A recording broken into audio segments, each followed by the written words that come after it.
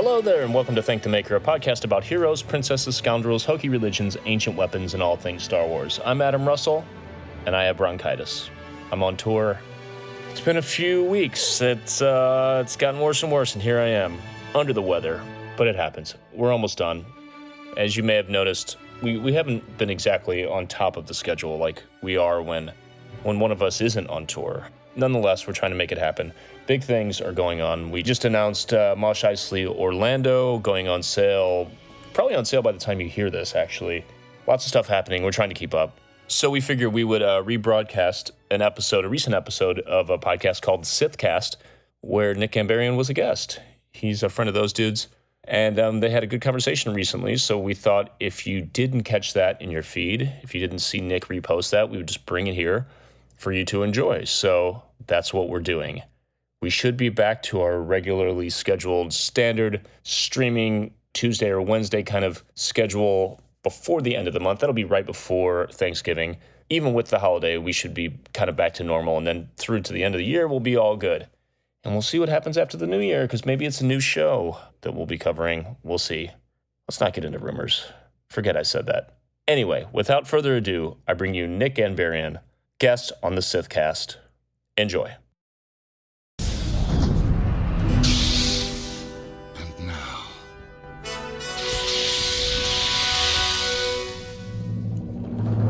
finally, we have returned. This is where the fun begins. Dark side of the Force is a pathway to many abilities some consider to be unnatural.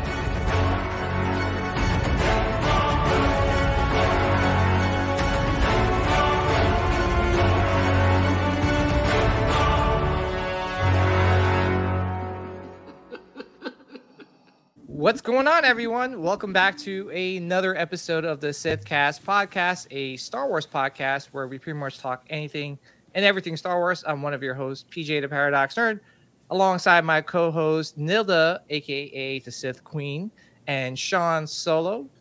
We got a really, really awesome guest tonight, and I'm kind of like geeking out inside, but you guys are not seeing it.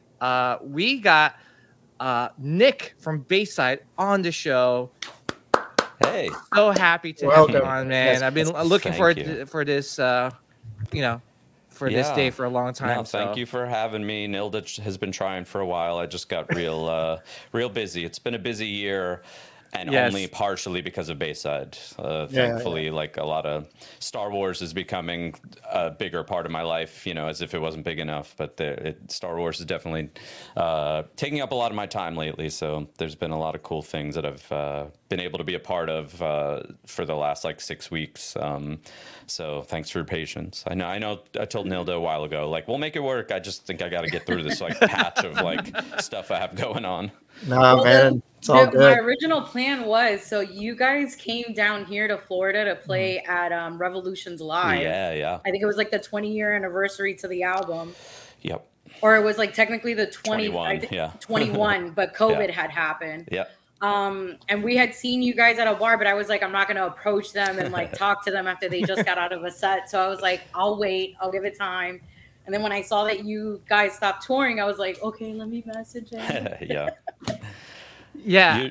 Usually that's fine, but like I said, I have so many other things going on, which is cool because they're all things that I started and whatever it is, but they're all kind of coming together and making me more busy than I thought I ever would be.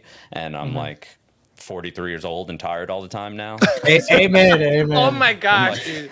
I'm 43 too. Wait till you hit always 50. No, I can't imagine. I joke around, but I tell people who are approaching 40, I'm don't turn 40. It literally is the hill. I get the saying over the hill now. 40, you start to lose control. You actually are I either have to work double or triply as hard to feel how I used to. Oh yeah. Or you just start to exponentially feel worse. So I'm just oh. Yeah, why is all this stuff happening to me now? I was just telling my son-in-law this weekend because he's 33, and I was listen, once you hit 35, you're going to slowly each year, right after 35, things are going to really slow down. And I was and you won't notice it at first, but your recuperation time is going to take the longest. You're like, it's going to take you a week just from like having fun over the weekend. Exactly. Yeah. Yeah. I feel I'm in the same boat as you. I'm 43, and it was weird because I was just like, I think like last year I kind of tweaked my knee, but I didn't know I tweaked it because I was just like, I don't know. I was just like, okay, I did a move. I was just showing my son like how to do a football move. And nothing, like I didn't feel any pain. And the next you know, like I'm having like 20 like ounces of fluid drain from my knee. I'm like, how did this happen? Like, what did I do? Yeah, wait till you go get the cereal bowl out of the cabinet and you throw your back out. You're like, what the hell? Oh, dude, I threw him out my back. It's like so bad. It's so weird because I think I was telling Sean this. Okay, guys, in the chat, please do not don't bust my chops in this one. But I went to go pick up, like I was taking a shower. I think I told you, Sean, like the shampoo dropped. Yes, the shampoo dropped. I went to go pick it up and then bam, I threw out my back. I was like, oh man. I was like, oh. They told you not to drop the soap in the shower, dude. I know. You should know better than that. It's not the soap, it's the shampoo. It's different. Either way, I'm just like, my whole thing right now is like, not enough people who are older than me warned me that it's like this like steep drop off, you know. Like, start taking everyone out there, start taking care of yourself. The earlier the better, because it really is like, it made me feel like I have like a control issue because I'm like, I'm losing control of my body. It is just like being like, all right, we had a good run. Let's see you later. You know, right? Like, Yeah. I'm like, what? Come on. Yep. That's it. Yeah. Well, I was going to say, you know, like you said, you were busy with Star Wars. So, but that's like, you know, that's great, you know, and I do want to touch upon some of that, you know, first, like, you know, obviously you're from Bayside and, you know, I've been a fan since like 2000s and early 2000s. It's just that era, right? Like, where it's just like all these amazing punk rock music was you know out there, and I know that you started a podcast with other like-minded, like, you know, band, like, you know, we got I think William from Yellow Card, Adam from Story of the Year. So it's called Thank the Maker Podcast. And honestly, guys, whoever's in the chat, please check them out. They are so close to hitting 1,000 subscribers, and we want to help them get to that milestone. So if you guys can, like, if you guys want to just jump out real quick, go to their like YouTube channel, which is Thank the Maker Podcast. Hit the like and subscribe button on their channel, and then come back and, you know, join the chat again. That'll be awesome. And for the people that's watching the replay, please do so. So can you just tell us a little bit about the Thank the Maker podcast?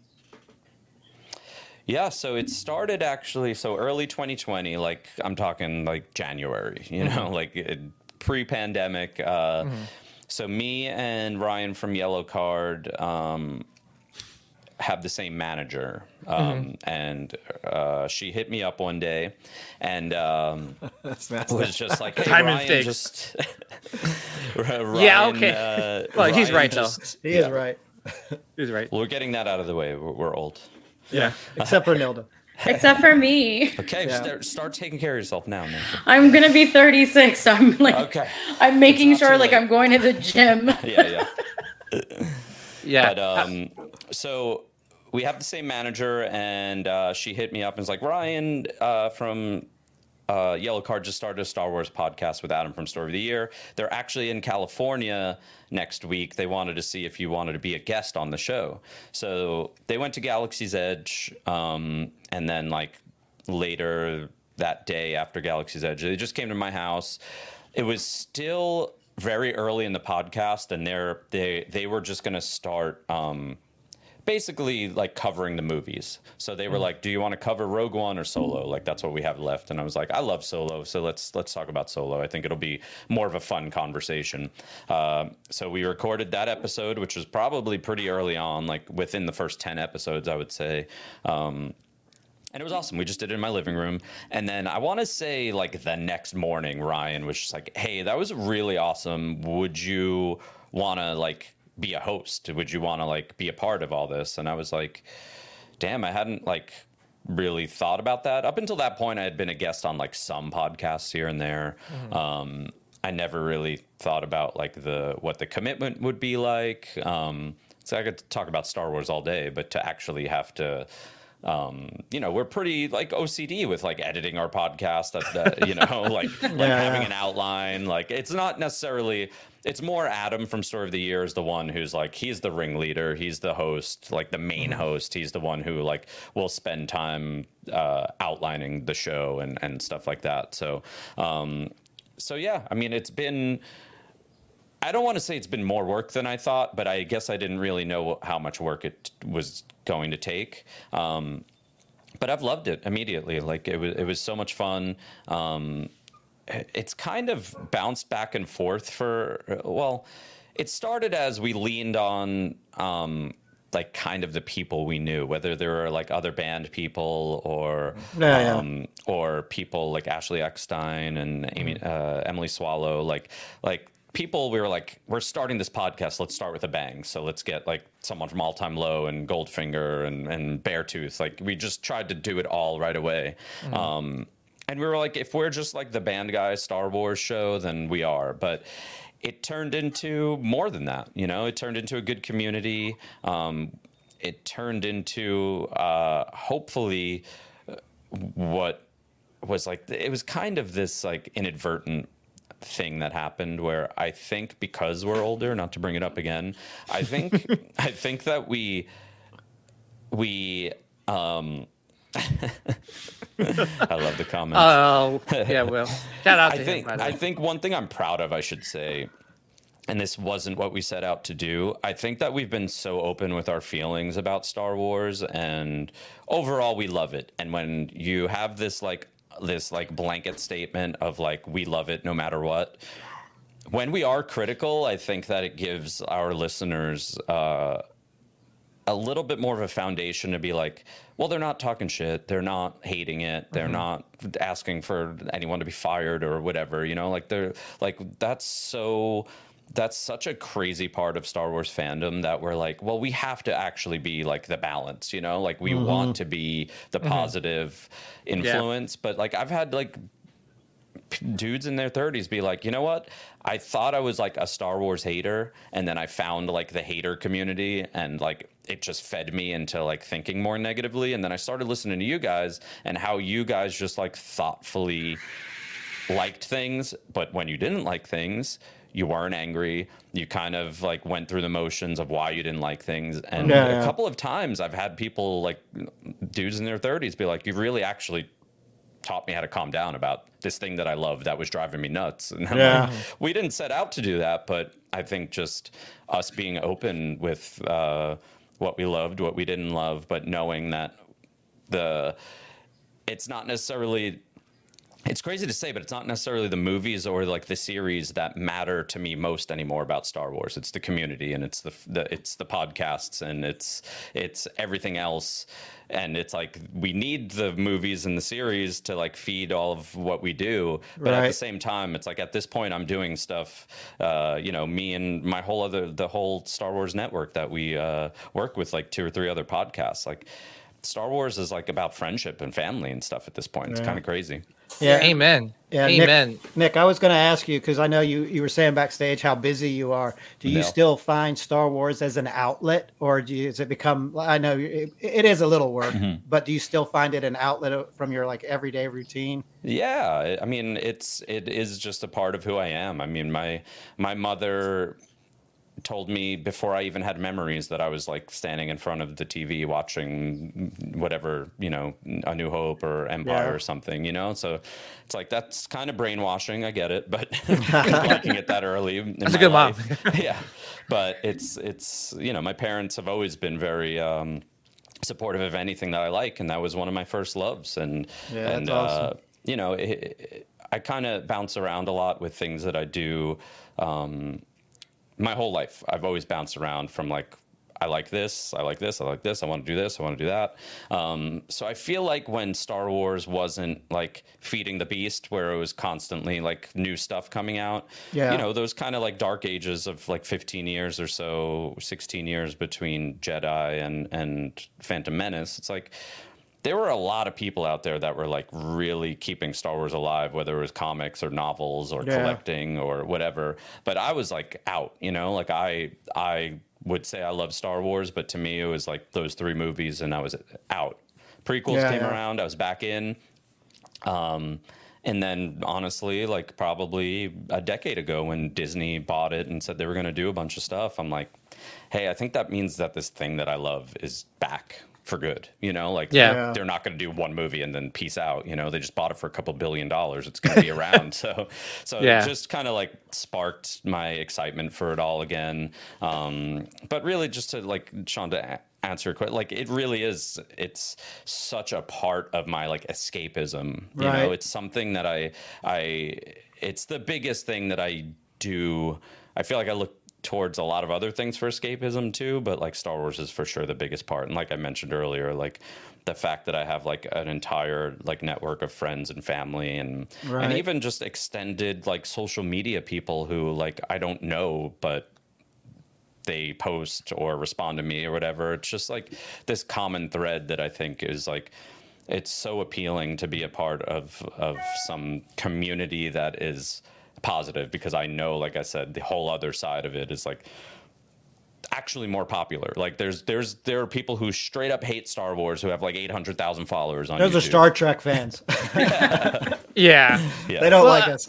Well, I think, you know, like, you know, when you say some, you know, like that, like, you know, there's that side where people just, but it's like they don't really hate Star Wars. It's just that they get the views because of the hate. Totally. You know, but you know, it just, you know, like obviously us, we're in this podcast, we try to be real. You know, like if it's something you dislike, but you know, obviously we have a reason for it. Like, you know, we respect other people's opinions and everything. Yeah. And that's one thing too. And that what's great about, you know, like us is that like, and Star Wars in general is that like, you know, Sean and I could disagree, even Nilda and I could disagree, but we come here and we're still great friends. Like there's nothing like we're all like-minded. We just see it in a different way. Like some of us know that Jar Jar Binks is horrible. So oh my God, you shut your mouth. Just given. Wait, Nick, how do you feel about Jar Jar Binks? Come on, Nick. I mean, on my side.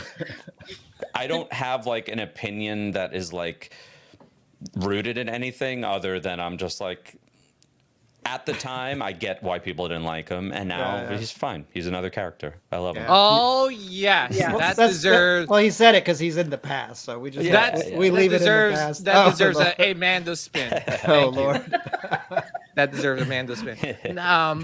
What I was gonna say too is that like you know, I listened to your last episode too, and you know, it was just basically, you know, you guys were talking about the community and why you guys are doing it and what your love for it, which is, by the way, a great episode. Yeah, it was fun. And you know, it's just crazy because back then, around like the early 2000s, you know, when I was even growing up, like, you know, I loved Star Wars, but it wasn't like you had to like, you know, you could, it's okay to like flaunt it, you know, like you're like, oh, you're a geek, you're a nerd, get out of here, you know. But now it's different. It's a different climate where it's like, oh wow, you do, and oh man, cool, like let's talk about it, you know.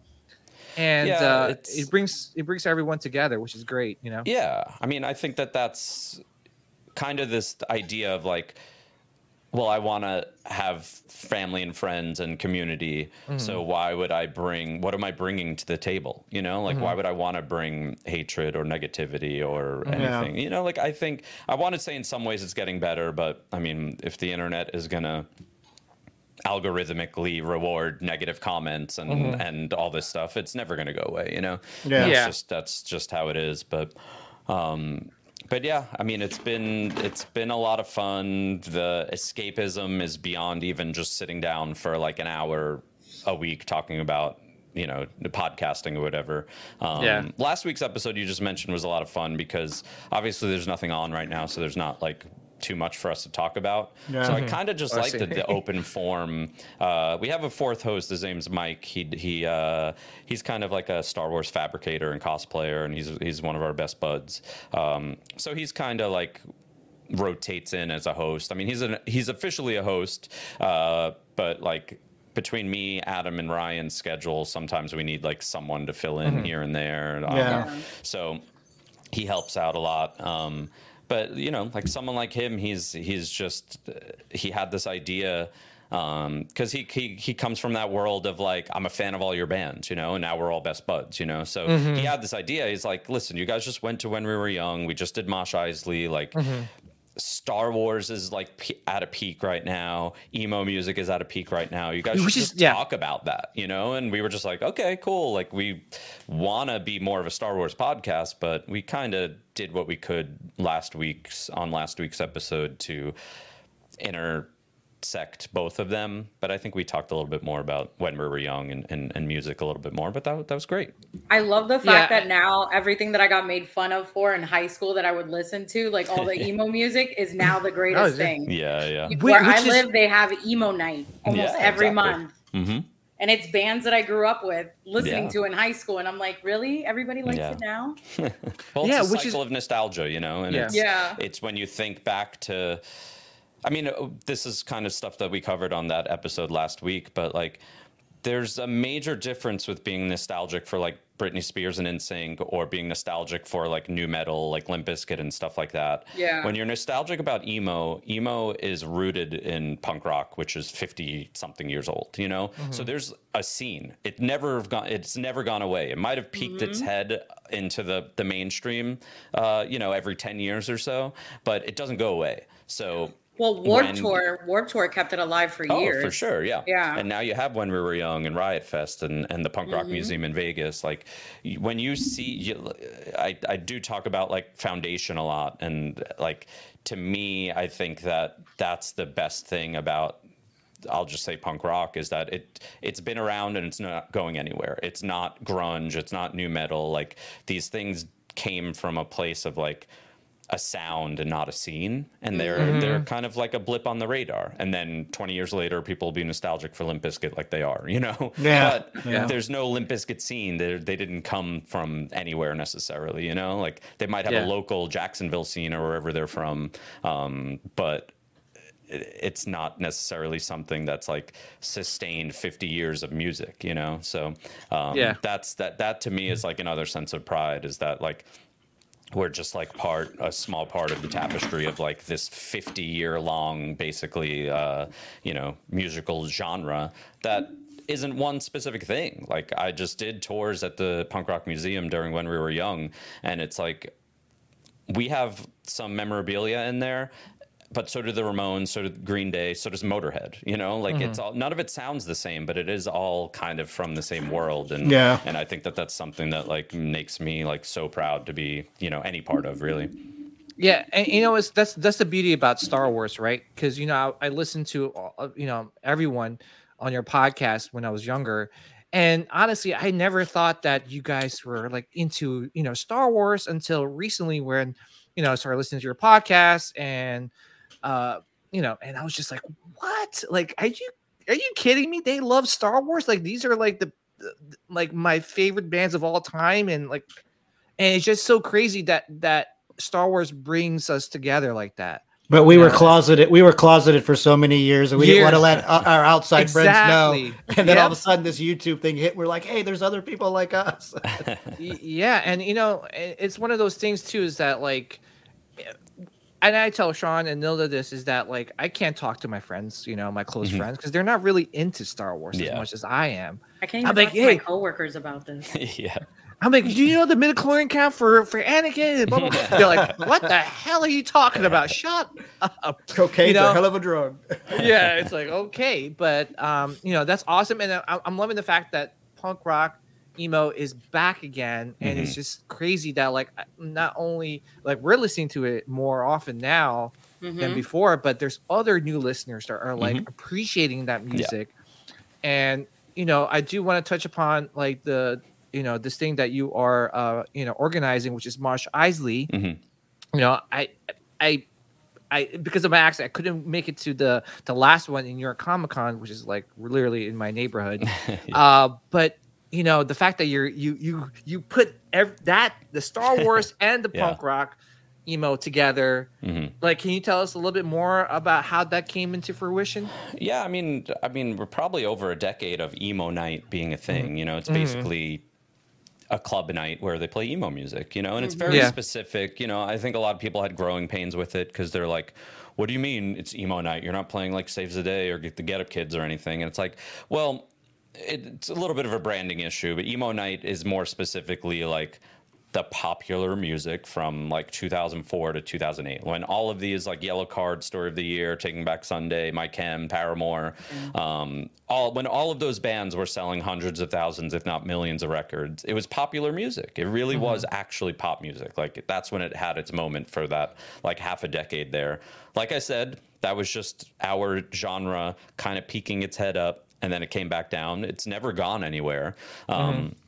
But this resurgence right now is more so for bands that were popular back then. Like Bayside is kind of not a part of it, because like you guys should be. Here's my thing though. We weren't more popular in 2004 than we are right now. Like 2023 has been like Bayside's best year, and then 2022 was Bayside's best year, and 2021 was Bayside. You know, like we've constantly grown. We didn't have a hit record back then. People's favorite records are from back then, but it's been this like slow, like it's no coincidence that our tagline is Bayside is a cult, because it's always been that way. We've always had great shows, and just over the last almost 25 years at this point, it's just slowly grown to the point where we could honestly say that like every year is our best year. And a lot of bands that are like coming back now or celebrating something from 20 years ago were absolutely massive, like platinum selling bands, you know, and they're back in a nostalgic sense. So we're different in that sense. Like, yes, we're part of the emo scene, but when people ask me if I'm excited that emo's back, I'm like, no, because in 2004 we were playing to 200 people. And now we played 2,000 people. You know, it's like a big difference. It's like actually swapped, you know? You're like, no, it's here right now. So, and for some people, I mean, some festivals like When We Were Young, like there's bands getting back together just to play that, you know? And maybe the resurgence will last a couple of years for them. But there's probably, I would assume, reasons at some point why they stopped playing music or stopped touring or stopped writing new music, because like their career spike was like through the roof and then nothing, you know, because they had this like radio and MTV success that once that's gone, then there wasn't a lot of like roots there. It was literally just popular music. So so yes, we're part of that scene, but we were not more popular 20 years ago. So it's kind of this thing that it's funny, because when we play When We Were Young, I'm like, well, we're going to play new songs. We don't have to play. I mean, a lot of our bigger songs are from 15, 20 years ago, but we also have big songs that we just wrote this year. So so it's kind of a unique thing. We've always been kind of a unique band that's like a part of the scene, but different in our own way, and it's our own little journey, which is awesome. So I was gonna say, because PJ usually does this in the beginning and he slipped up. So normally every time we have a guest on the show, we always like to ask, what are your top 3 Star Wars movies? And PJ was slacking. I was getting there, but it's just like it was just like there's so much. I was geeking out, baby. I know there's so much to talk about. We'll get to all of it. But so, I will answer. I mean, it's kind of weird because the first 2 are easy. Like Return of the Jedi was like my wheelhouse when I was a kid. Like it came out when I was 3. I remember seeing it in whenever like it was back in theaters in like 85 or something. Like that's the only Star Wars I saw in theaters, but it wasn't even in 83. I don't think it was like 85 or something, whenever they like tossed it back in theaters. So that's my jam. But honestly, I've become, because of the Clone Wars and like a lot of stuff that Dave Filoni's doing, I've become a pretty big fan of like the prequel era, not necessarily the prequel movies, but I do think that Revenge of the Sith is like absolutely one of my favorite movies. I think just the you know, one thing I say to people a lot when they're having a tough time with Star Wars or whatever, I say it a lot on the podcast. I'm like, don't worry about the execution. It's about the story. So when I think about the prequel era and the Clone Wars era, you think about all the things that happened, and they happened, whether it's in animation, on live action, whatever it is. It's like the story is why I'm here. It's not whether or not clones look good in CGI, you know, like that's not what I'm watching Star Wars for. I'm here for this like 40-something-year-old story that's ongoing. So the prequel era is really like in the last 10 years or so, really like gone crazy for me. So stuff, seeing Anakin again in Ahsoka was just a dream. I was hysterically crying. Yeah, I mean, it was just so cool. But with the sequels, I would say like it's tough because I think I actually bounce back and forth between all of them. Lately, I've just been saying Rise of Skywalker because it's the culmination. So I know it's probably like the least put together movie, but again, some of the stuff that happens in it, I think is some really good moments. I think The Last Jedi is probably the best put together movie, and then Force Awakens is like, hey, we're back. It's like this reboot of like Star Wars is back. It looks like this again. You get all this excitement. Like I think back to the era of The Force Awakens coming out, of like excited to see it, seeing the trailer, seeing Han and Chewie again, who is Rey, like all this stuff. Like I really do like 2015 to 2017 of like it's back. I think Rebels was on at the time too. I'm like I'm like nostalgic for something that's not even 10 years old at this point, because that era of Star Wars is back was so much fun for like me and my friends. So yeah, to make it easy, I'll just say like the third movie in every trilogy, because the sequels I bounce back and forth. Like I don't know whether I like the reintroduction of the franchise, probably the best put together movie, or the culmination. So I'll just say the culmination, say The Rise of Skywalker, because that also.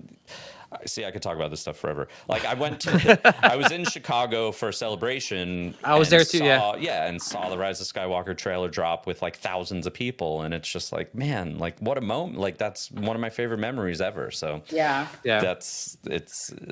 I remember that too, because I was like literally like right, when they were like, announcing the trailer in that that big, huge stage. Yeah. So and everyone going crazy over Emperor Palpatine's laugh. You're like, what the F? So exactly.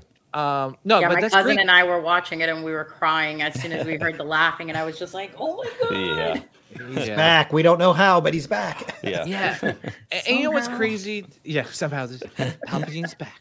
No, but like, one thing about Celebration too, just to touch upon it real quick, is that it's crazy that people can have differences in Star Wars, argue, about it online, but when they come to Celebration, it's just like we forget about it. Yeah. And it's just like, oh dude, you're a Star Wars fan. That's awesome. Yeah. Who cares what our differences are? We put it to the side and just enjoy the the convention. Out of all the conventions I've been to, probably Star Wars, maybe I'm biased, but the Star Wars convention is probably like the most where I have the most fun. Yeah, and it's such a good time. Like it really is like if you're willing to spend hundreds of dollars on a ticket alone, let alone airfare, hotels if you're not from whatever city it's in, you got to be pretty deep. Like I don't think people want to spend like whatever hundreds or thousands of dollars to go there and be a dick, Like you're gonna have. Like, I'm gonna talk about people. Jar Jar Binks. Yes. I was gonna ask you too. Is that like, all right? So a lot of us collect Star Wars memorabilia and collectibles. Is there do you collect anything Star Wars related? Like, I used to more than I do now. Part of my like reintroduction into the fandom was collecting with Black Series and vintage collection. I got real completist there about the Black Series for a minute, and then I really do think that I think the pandemic kind of screwed Hasbro up with what they were making, because it got like real heavy trooper and clone wise, and I'm like, I kind of want my like characters, there's probably like we could probably rifle off like 20 characters right now between movies and like between like Solo, Rogue One, Rise of Skywalker, and then all the series. There's probably 20 figures that should be made from the Black Series, and then they'll be like, well, here's another trooper, I feel like that's more like cost effective, and it's something to do with how they're selling. Like maybe it's not the most popular line anymore, but I just know too, in a big thing for me here in California is they're just not in retail stores. Like I have to go to local shops, which there aren't a lot. There's one big it's borderline a convention. It's open Wednesday nights, Saturday, and Sunday. It's in an old Sam's Club, so it's that big. It's like an old giant building. It's basically like a flea market convention that's open Frankenstein's? Frankenstein. Yeah. Frankenstein's. Oh yeah. So you go there, and like I start putting two and two together that like, say street date of whatever Black Series is like Tuesday at Target. You go there on Tuesday and it's not there. It's not there Wednesday, Thursday, or Friday. You go to Frankenstein's on Saturday and every booth has the Target drop marked up double, you know? And I'm like, what? Like at this point, like Walmart out here is actually even worse, where there's just, I'm like, whatever manager of the toy section in Walmart must have like an in with Frankenstein, because like Walmart exclusives don't hit the pegs and then they're at Frankenstein that weekend. So yeah, like employees are hoarding them. Yeah, it's like not fun at all collecting, because to me part of the collecting was that youthful, like I want to go find it, you know, toy hunt, and I can't find it. I just can't find it, and it's not fun to just go to where I know they are and pay double the price. Like it's not fun. So there was those are the two major reasons. Like I feel like the Black Series line is kind of uninspired like for the last 3 years. Plus, it's just so hard to find things out here. So I'm like, I've fallen off a lot. Yeah, that sucks, because you know it should be fun. Like, have you heard of like anything like Hot Toys, like stuff like that? Yeah, stuff like that more had to do with storage and like displaying things. Like the house I live in out here isn't very big, so like I have my collection and it's like not even displayed anywhere. You know, like I recently just got this back room on the property that is like half podcast, half like small. Like I'm gonna be running like my coffee roasting shipping out of here, Mosh Isley, thank the maker. I'm going to be running like a little warehouse out of here, and then this little section is my podcasting here. I think I'll be able to display stuff, like some stuff back here, but space is just more of an issue. Like I love where I live in California, and I feel like don't ever want to leave this town, but my house is kind of small, so I don't have I wish I had like a room or a basement or something where I could just be like, this is my Star Wars room one day. One day, but trust me, that room fills up real quick, and you're like, I have no space. He's got like, I mean, Sean's got like, what's that called, Chewbacca in the back over there. So rad. Well, I was gonna say too is that, all right, so in terms of the light side and dark side, where do you like lean towards more? Oh, definitely light side. It's a dark side just looks cooler, but I'm more of a light side, you know, in theory. Lost another one. No, I was kidding.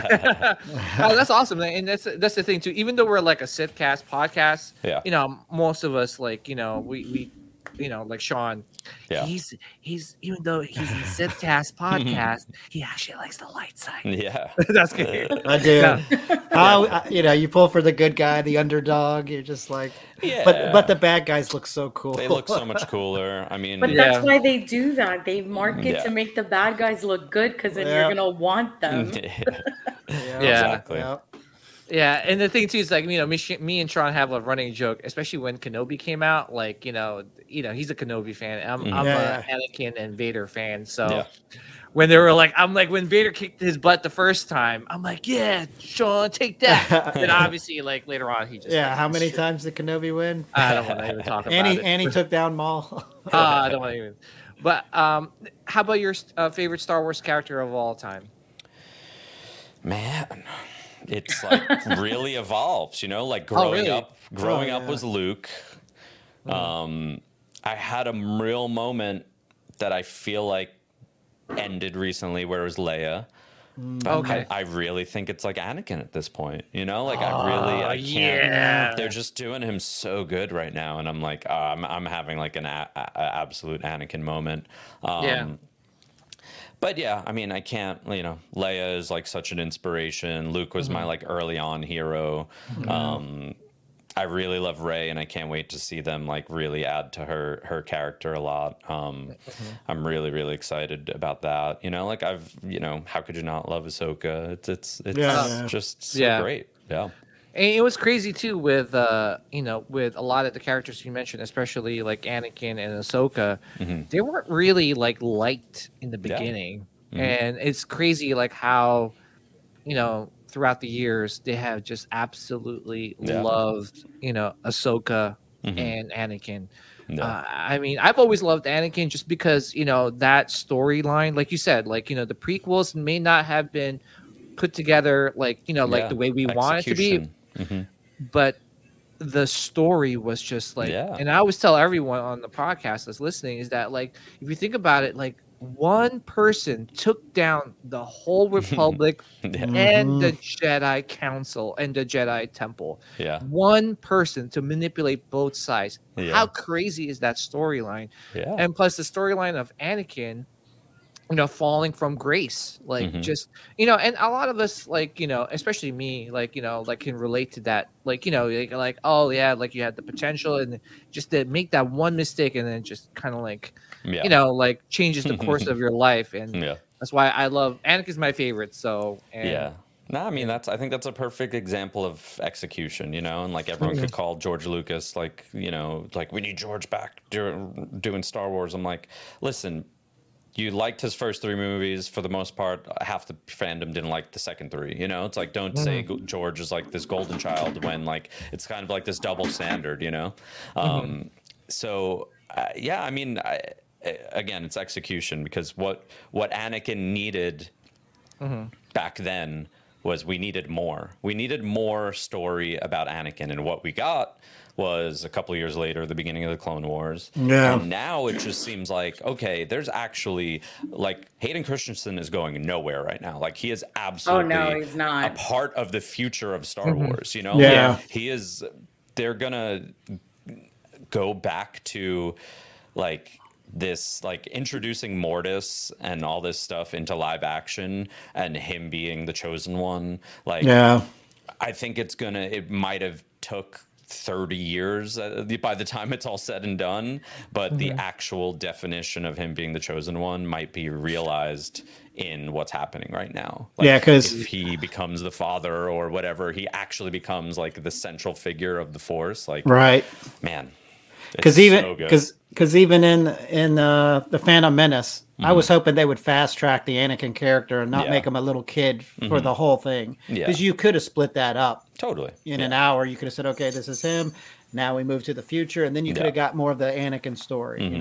They could have maybe leaked more into the Clone Wars and him fighting in the wars. And it would be good with how things are currently constituted, where you have television now and you also have animation, so it was different back then. It really would be good, because I don't think I know any above average Star Wars fan that ever complains about getting a story in animation. It really would be good to have like almost these like tiers of storytelling, where it's like movies, live action, and then animation. And for like us giant nerds who want like the depth, we could handle a Luke Skywalker animated story, like we need stuff like that to fill in some gaps here and there. It's the story. Then, like to me, like there really should be like these tiers of like, keep the animation nerdy and filling in a lot of stuff. And then if the movies need to be popcorn movies just to keep things going, and then so be it, like I don't need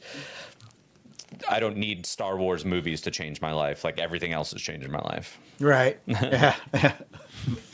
I'm pretty sure Star Wars changed all our lives. Exactly. By the way, with Abeloth, like I feel like you ever watched the Marvel shows where it's like, what's that? What was that everyone was assuming in WandaVision was that the devil? What's that called? Oh, Mephisto. Mephisto is like, Mephisto. I feel like everyone's been like, oh, Abeloth. I'm like, I don't know. Like it was like the next Mephisto, but that's one thing I love about like some of these shows, especially like on a episode to episode basis, is that like not only does it give us like us podcasters some content to talk about, but it's just like everyone's like has their mind like with the theories and everything. Like, oh my gosh, is it Abeloth? Is it what's up with the Mortis and stuff? And and the one thing too is that like I kind of miss the movies, man. Like honestly, I feel like the next step for Disney is that they need to make a movie. At some point, I know we're gearing towards the Heir to Yeah. the Empire like movie with Filoni directing it, but I think that needs to happen soon, just because I know. I feel like, because when was the last time Rise of Skywalker was 2019, right? Yeah, I mean, Pretty sure it's 2019. 2019. Oh, is it? So it's been like 4 years. Is it Yeah. 4 yeah. We definitely need an. I don't like. I think about the release timeline a lot, and it like I can't picture like I just nothing. Knowing how long these things take to make, even if they started filming a movie today, it's not coming out until 2025. Yeah, Or the beginning of that's insane. 2026. Yeah, like it's insane. So I'm like, Yeah. I don't know. It's kind of like bewildering to think about the schedule of that stuff, because I think Ahsoka, the series, planted so many seeds that even if there was one more season of Ahsoka, that might barely be enough to get the Filoni movie, like the Heir to the Empire movie. I'm like, there's so much in there that I would hate for these great ideas to have to be like rushed through. But man, yeah, I don't know. I'm with you. I would love the movies. It would be cool. I feel like they have more of a plan now than they did. I'll say that. It took them 10 years. It took Disney 10 years of owning Lucasfilm to seem like they have a plan, but they have a plan. It seems like I want like 8 months out of the year. I want there to be Star Wars, like a little break here and there. Like I want one series to end, take a month off, and another series to that's just. I want it for podcasting purposes. That's one thing, but like for the joy it brings me and friends, it's like I just want more. Yeah, well, I was gonna say too is that like with the movie, like one thing I kind of miss about the movie is just the production value. Yeah. It's just so like obviously they put a lot of money into the budget and everything to make such this great movie for 2 hours, and I feel like with Ahsoka, the show was great, but it was still missing the extra like money to make it like feel like a movie, Yeah, and I kind of missed that. They varied between, I think, Book of Boba Fett and Kenobi kind of looked the least good. Yeah, and then Mando season 3, I thought Ahsoka looked great. But I know what you're saying. Like just that little extra money to kind of help things look a little bit better. But I also think between the pandemic and pretty much inventing the volume, I think that there was like this thing that's gonna look good on TVs, and they're still figuring out how to use it and make it look better. They invented this thing. It was very George Lucas of Favreau and all them to like invent this thing and use it immediately, and then it'll be good down the road. Like the prequels were just as much George wanting to continue the story. It's like equal parts him wanting to continue the story and equal parts him wanting to revolutionize how movies are made, and he did. But you could really tell that like so much of that era was about like digital effects, digital editing, digital sound, all this stuff. Like he had a goal, and Star Wars was like his vehicle for that. But I think it's really noticeable watching, like I'd mentioned this to my lady, we were watching like Nightmare on Elm Street 2, and I'm like, it is so like I've never been more happy that George Lucas had a goal with digital editing and stuff, because you watch like 80s horror movies, how they're edited, I'm like, this is terrible. Like, by the way, Nightmare on Elm Street 2 is the best Nightmare on Elm Street. I'm going through them all again because I feel like I never saw one. I think I never saw 1 or 2 when I was a kid. I think I started at 3, but I still don't really know that. That's why I'm watching them all again. But like you just see how the editing is so choppy, and you're like, yeah, George really, really had a goal, and thank goodness he was like, no, it has to happen now. Yeah. And the part of it was that he was like lazy. He hated editing, and he wanted to simplify it. So like, instead of like cutting film, it's like all digital. Oh, it's in a computer. It's faster, but it's not. There's a lot of posts that George doesn't know about. Those computer guys do. It's just like, they're up all night while George is home sleeping. He comes in. Is it ready? George puts Marsha to work. Oh yeah. Well, I was gonna say too is that like I just want to know before I forget. I do want to address the chat, and then we could keep talking. we got Sean Stone in the house. What's up, Sean? Hi, Sean. We got Diamond Figs. What's up, Diamond? By the way, I watched him on Theory's stream the other day. I think those guys, Will and Tony, did such an awesome job. Yeah, they did. So they did. Sorry. We got this guy and this girl. Stephen Bly. What's up, Stephen? We got J2SO in the house. Jason. He's a Jar Jar Binks fan. What's up, Jason? That's why we love Jason for. Who else is here? We got House of Windu. Oh, I love that. Oh yeah, there you go. It's like a mixture of Game of Thrones. We got OPK. Oh, he strikes again. Wait, hold on. I gotta get my son of... By the way, we have this running joke, Nick, is that obviously because I'm Anakin and we're dark side. It's just it's Obi-Wan. You just kind of hate. You love him because he's so good. Mind you, me and Sean are the only ones that actually do like Obi-Wan. I have an Obi-Wan tattoo. Yeah. I mean, I like him. It's just like he beat my guy into So we got Jake Bream in the house. What's up, Jake?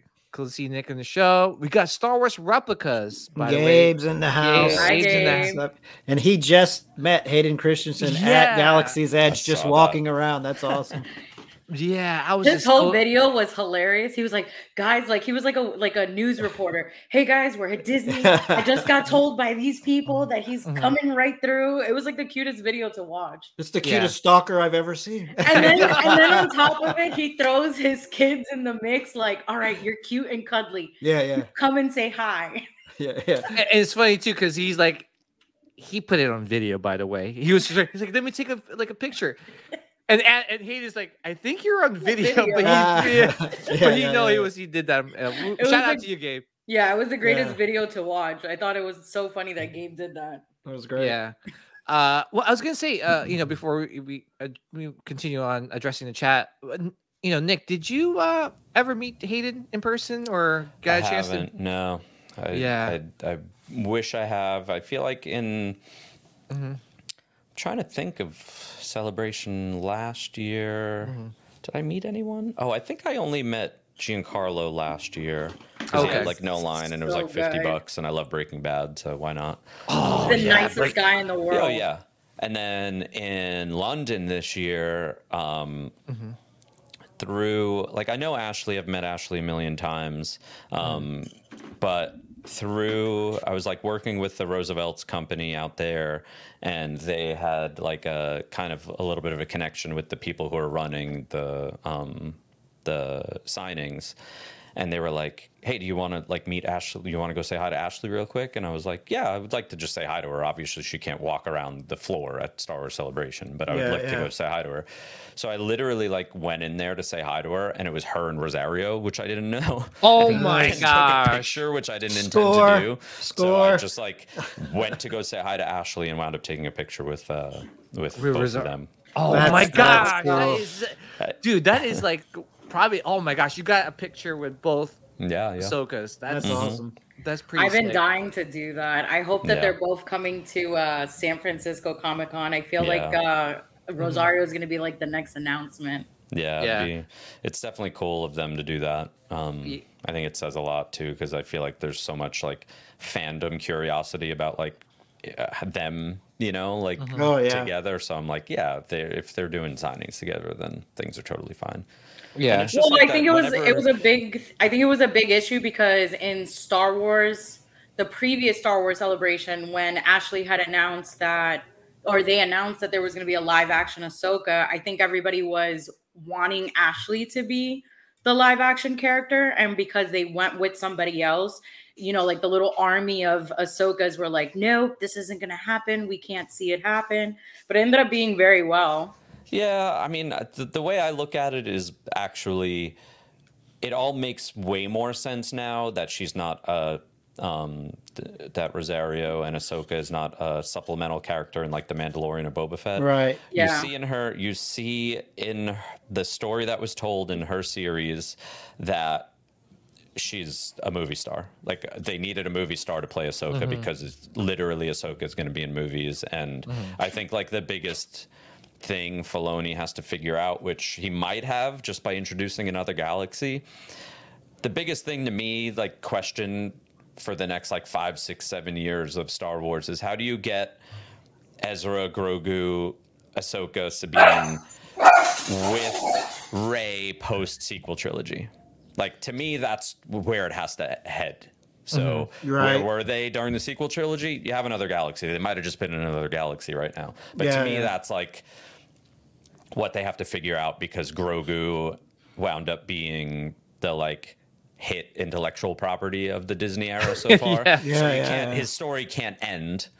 He has to wind up with Rey, like start anew. Like that could be a movie or two in 5 years where Rey is with Finn putting together a new order, which I think is basically what they said the movie was kind of going to be about anyway. But like Ahsoka could be like the Yoda figure in the future, you know? Like, that's true. To me, just in a business sense, that's where it should head. So they have to figure it out. Poor Sean's probably upset that they're going to continue the whole legacy of Grogu because he's definitely not a fan of him. Listen, I don't hate Grogu. I'm Grogu'd out. Yeah, I felt like he was force fed to us, and we get it. Disney wants money, and that, you know. Yeah, it became the cultural significance that I think that they hoped like Rey, Kylo, and Finn would be, but like look no further than going to Disney. Everyone's wearing original trilogy merchandise or Mandalorian Grogu merchandise, you know, like no one's walking around with Kylo and Rey and Finn shirts on. Yeah, and that's the thing. That's why they wanted to capitalize on it. That's why you see like Grogu pretty much everywhere. You know, you got like 1000%. You know, water bottles and you know, which is, you know, like it's cool, but I just want to know if they're gonna ever make him older. That's the challenge. Yeah, I think you know, like almost like Yoda ish. You know, so I mean, if they do it right, I mean, hey, you have decades of him. More like century, you know, like centuries. Oh yeah, you know. What I was gonna say too is that like Grogu's that hit song that gets played way too much and you get sick of it. Yeah, I can see that. Good analogy. In the show, I'm not sick of him, but out in the world, merchandising wise and stuff, that's more where I'm just like, okay. I mean, Disney's gonna Disney when it comes to that. Yeah. We got OBP Kenobi. OPK. I think I said yeah. We got Rogue 5 Cantina in the house. What's up, Rogue 5? What's up, Joe? Hi, guys. What's up, Joe? Who else is here? I think I said what's up to Jake. Star Wars Replicas. Star Wars Addict. Jeff's in the house. What's up, Jeff's? Jeff, what's up, buddy? We've got Janine. We got Janine. We got Eben from Spice Runners Lounge. What's up, Eben? We got Darth Kenobi. What's up, Darth? Dino. Who else is here? Rolando Flores. What's up, Rolando? What's up, man? Yeah. Who else is here? I think there's quite a few people here. Thank you guys for tuning in. Please, if you can, help us beat this algorithm and just hit the like button.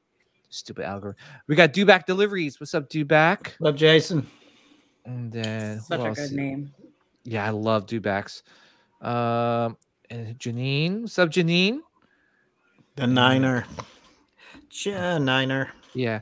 Well, I was gonna say, you know, going back to so I met Hayden, you know, earlier this year, and he is the nicest guy. Like, especially the amount of like people like coming to, you know, not attacking him, but like wanting to meet him and everything like that. He just like he takes the time and talks to everybody.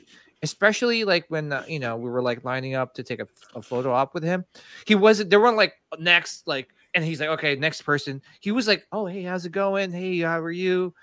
You know, he said what's up to my son. Like, he took the time to like kind of talk to him. Yeah, he took the time to like look at people's tattoos. Yeah, you know, the photographer's like, dude, we gotta let's go. He's like, we have like 1,000 more to go. It's almost lunchtime. Let's go. Yeah, but he doesn't care. He wants to say hi to every single person. Yeah, I mean, I would assume he's appreciative of it. Like, in, you know, things didn't go great fandom wise back then. Thank goodness the internet in social media, I should say, wasn't really a thing back then, because it was still pretty bad for him with no Twitter. Which is crazy. Yeah, but I think that the way I look at it, just as like someone who he was younger when he got cast, it kind of went sideways there for a minute. He probably had to have therapy and go through and grow up with what happened. And now he's getting like, I think he's probably just really appreciative that it's all going well now. And that well, you saw his facial reaction at Star Wars Celebration when they gave him an, a standing ovation, and he was literally like holding back tears. Yep. Yeah. I just think there's something really, just really a great overall feeling and story there, where like, he's got to be around our age, like 40 something, right? Like, so I think he's probably more equipped to deal with people liking him now than he would have been when he was 23 too. Like if you have like success that early on, you might wind up being a little shit, like so it's kind of things didn't go right, not because of him, in a lot of ways back then, but I'm sure him being an adult now is way more equipped to accept what's going on, and also and know that like, hey, this signing is going to take me 3 hours, but you know what? I actually want to be here. Like, yes, I'm making a shit ton of money, but like I actually want to be here. I want to appreciate the fans. Yeah. Like I mentioned before too, like, a lot of people criticize his acting, but they didn't know. A lot of people don't know that he got nominated for a Grammy as a supporting actor in Life as a House. That's why he got an Oscar. Yeah. I don't know. No, Grammy. No, Grammy's music. Yeah. Yeah, Grammy. Grammy's I'm sorry. music. What's the other one? Golden Globe. Golden Globe. Golden Globe. Yeah. And that was before Revenge of the Sith, right? Yes. Yeah. Before. I think it was before Attack of the Clones. Attack of the Clones. The Clones. Yeah. And that's the movie with Kevin Kline. Yeah. Is his dad? We were just talking about this the other day. I could have sworn that came out after all of this. Here, I'll find out now. No, but someone was like, no, it came out before Star Wars. I was like, oh, okay. Yeah, and that was one of the reasons why he got casted, was because he played like a troubled teenager, and George saw that and was like, I need to cast him because he's perfect for Anakin, who is a troubled teenager who had dad issues and things like that. So and that kid's gonna turn evil. Pick him. So Life as a House came out in 2001. Yeah. So and then Attack of the Clones came out in 2002. Yeah, and that's but like and he's a great actor. That's what I'm basically I'm trying to say. And in Ahsoka, he displayed that. So good on Ahsoka. Yeah, where he was like, he bounced like that scene where he's bouncing back between Anakin in the Clone Wars and Darth Vader, like like he was like incorrect, like that voice was like, if you put that like a voice changer on it, like he would sound like Darth Vader. Yeah. I think it's probably just a lot more source material too, like I think Clone Wars existing, better direction, better writing, like how could you say that all of that stuff doesn't matter, like again, George is George, we love him to death, but like what was in the original trilogy, the like Carrie or someone was like, George, you could write this stuff down, but you can't actually say these words. Like, it's like there was probably nobody to say that during the prequel era. So like it's better writing, better direction, plus source material. Like you had a sussed out Anakin Skywalker now. You have 7 seasons of Anakin in the Clone Wars, which that's people's Anakin. That's a certain generation's Anakin. Yeah. So he's doing that justice now.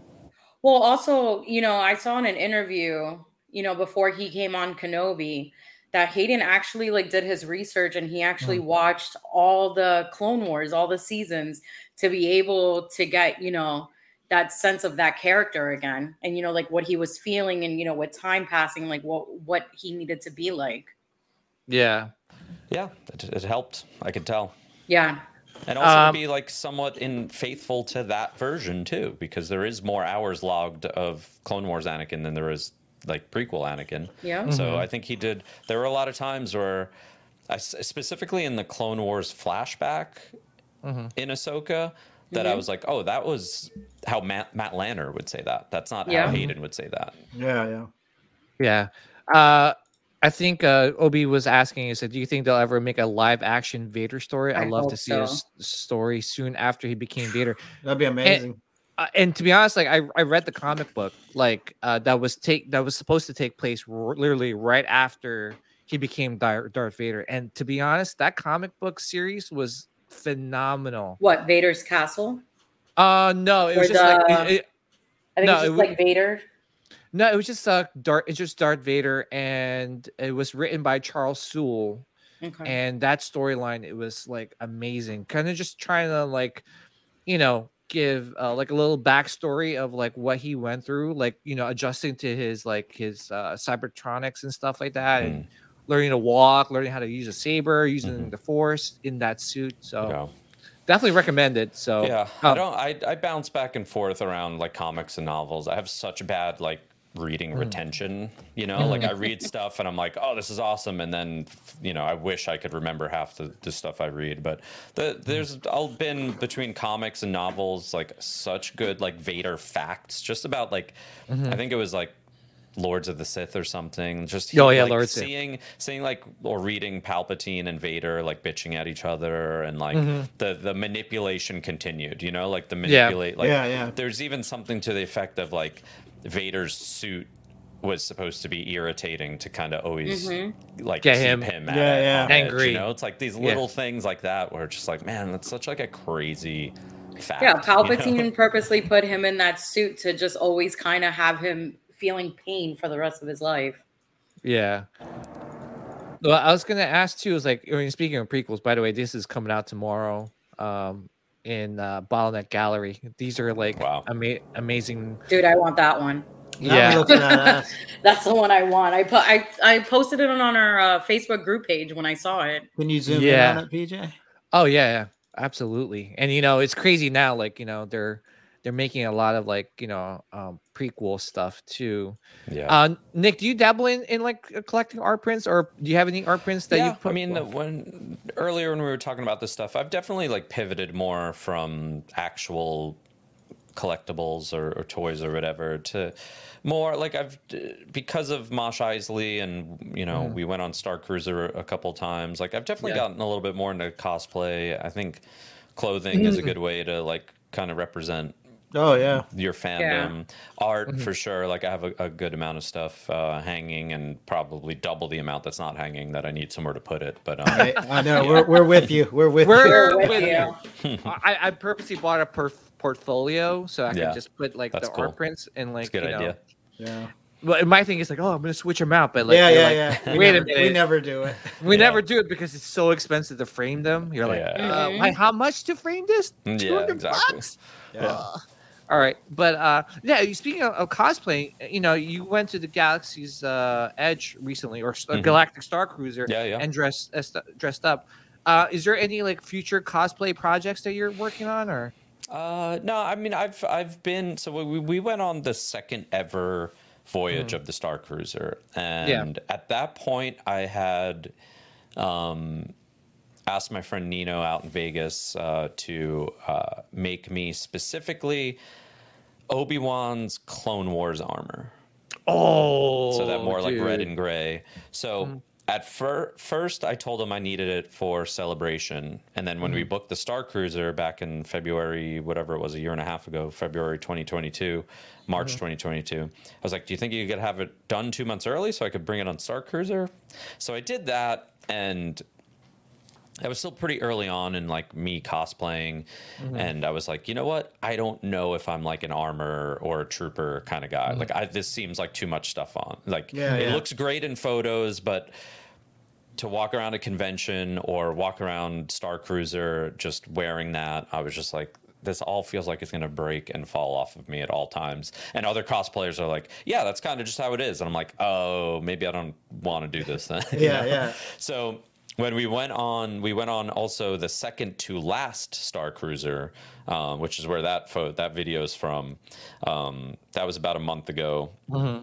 And I kind of just had more fun conceptualizing my own characters, you know, like my own like citizen kind of, whether it was a Jedi, make my own kind of character up, put my own stuff together, as opposed to being like, I'm Obi-Wan or I'm Anakin or whatever. It's like, I think I just I'm the kind of cosplayer, comfort-wise, that is like, I'm going to just continually buy stuff, cosplay stuff, and kind of mix and match and like be my own Star Wars guy, basically. It's still so in the universe. Yeah. Well, can I say, your cosplay costume you look like you're coming out of the Knights of the Old Republic era. Yeah. No, seriously, definitely has that vibe.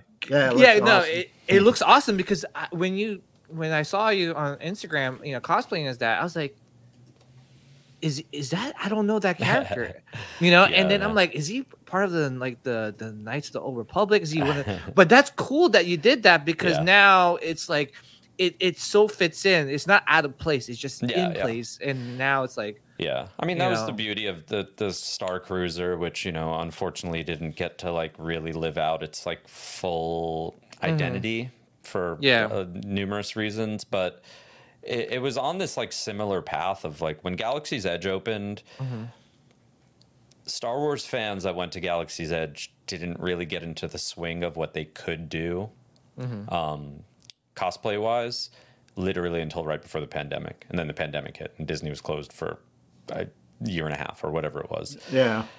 Star Cruiser, we were on the second voyage and I brought my armor and I put it on, and there were two other people on the ship also, and they were like, they were like literally like, did they say you could wear that? We heard you can't wear it. We brought our armor. And I'm like, no one's saying anything to me. So they showed up at lunch with their like totally decked out, like made themselves like amazing costumes. So, I think once people got to know the rules or how to interpret the rules, because I think it was the same thing in Galaxy's Edge. There are rules of what you can and can't wear, and that's why really? Okay. Bounding became more of a thing. But then I think the cosplay rules in general, it's like you can't wear a mask. You're not really allowed to wear like a cape past your knees. There are rules. Oh, really? Oh, I didn't know that. I think in Galaxy's Edge specifically, they don't want someone to be dressed up so well that they are mistaken for a cast member. I think that's like the biggest thing. That'd be funny if they got to be able to sneak through the tunnels because So, or just have people take pictures with a non-cast member. So, but that was the thing. Star Cruiser was like 100 steps past Galaxy's Edge, where it's like 85% of people are dressed up. So it is the most genuinely amazing, like forest. I wish every Star Wars fan of like a certain level could experience that, because you're on a Star Wars ship, you're in a Star Wars bar, you're in a Star Wars like cafeteria, everywhere you look, people are dressed up. And it's like, this is as close as I could be to being in Star Wars. And like, you can't help but get like nostalgic and think about like your whole Star Wars life, where I'm like, you know what, guys, like I was sitting at the bar being like, you know what's wild? Star Wars to me growing up, I was playing with figures this big. And now the figures are walking around. I'm one of the figures. You know? Right. Like, growing up, the Millennium Falcon was this big. The Millennium Falcon is parked 4 miles from my house right now, life size. I'm like, what? I don't know what more some people could want. Like the fact that some of this stuff exists, and the Star Cruiser is like such a cautionary tale, because like it is the best thing that so many people never really got to experience, and I really feel like, in particular, Disney I know they had a hard time marketing it, but then they also, marketing it is one thing, but combating all the fake news and negative press that it got, they had no game. They had no retort at all. Like, people literally still like, I'm not spending $6,000 a night. I'm like, it's not $6,000 a night. Like, why is that the fact that everyone knows, Like, I'm not going to say it wasn't expensive. It was expensive, but nobody knows that you could fit 5 people in the room. So $6,000 total divided by 5 is already not $6,000 a night. Like it's not cheap. I know it's not cheap, and unless you live in Florida and are a local, yes, I know you're going to have to buy other hotels and flights and all this stuff. But nobody I know who went on Star Cruiser ever said it wasn't worth the money. Absolutely. You know what's crazy is that we had Paul Marino on the show and his girl and they've been on there twice. When we had them on their show, they had nothing but positive things to say about. They love it. They loved it, and like you said, like it's a little expensive, and I kind of wish they made it a little, if not like, not bring down the price, but add more nights to the stay. Something, and another night or two, or what, include the drinks. Because if they included drinks, food was included. Drinks would be great. I mean, there's some sort of. I mean, it was a little under 48 hours. It was like a 42-hour trip. I don't know. I mean, the thing is that there's also, I would say, no less than 10 actors constantly around you. Oh, wow. That costs money on top of just cast member, like actual bartenders and wait staff and whatever. It's kind of like booked as a luxury experience. So there is concierge, there is a bunch of stuff like that. So I could see how quickly they weren't making enough money because of the daily cost of it. But I think it's something that people have to save up for, that was something that I think was a misstep too, because once they announced they were closing it, it was booked. It was just booked solid, so all of a sudden people wanted to go. And then, we're hearing that they're like, oh wait, people want to, it was like, come on guys. Like people all of a sudden, when there was like an end date to a closing, it booked up and they were like, oh, people are interested. It's like, come on. Well, can I say it's the forbidden fruit? Yeah, exactly. Well, no, that's just that, and it's just Star Wars fans in general. You know how many times, like, Sean and Nilden and I talk about it all the time. It's like, okay, it's available, right? Like, but then no one wants it. But when it's about to get sold out in terms of collectibles, or whether it be like a merchandise, once it's about to get sold out, like that's when people want it. Or when it's sold out, people want it even more. Yeah. And it's like, whoa, hey, it was there for how many years? Like, and it's just, to me, like, also, like, I always hear the Walt's vision for things, and I'm like, you know what, definitely antithetical to Walt's vision, closing down the most creative thing Disney has ever done in 14 months. Walt wouldn't have wanted that, So I don't know. I think, rumors are rumors and you hear certain things, but I think because it sold out, once they said they were closing it, I think they took a different look at it, and it might be like rehashed. I mean, I don't think any major Star Wars fan is going to complain about Galaxy's Edge or the Star Cruiser if it comes back not being based in the sequel trilogy anymore. I don't think anyone's going to die on that hill. But I think if, to go to this Grogu well a lot, like if somehow original trilogy or Mandoverse...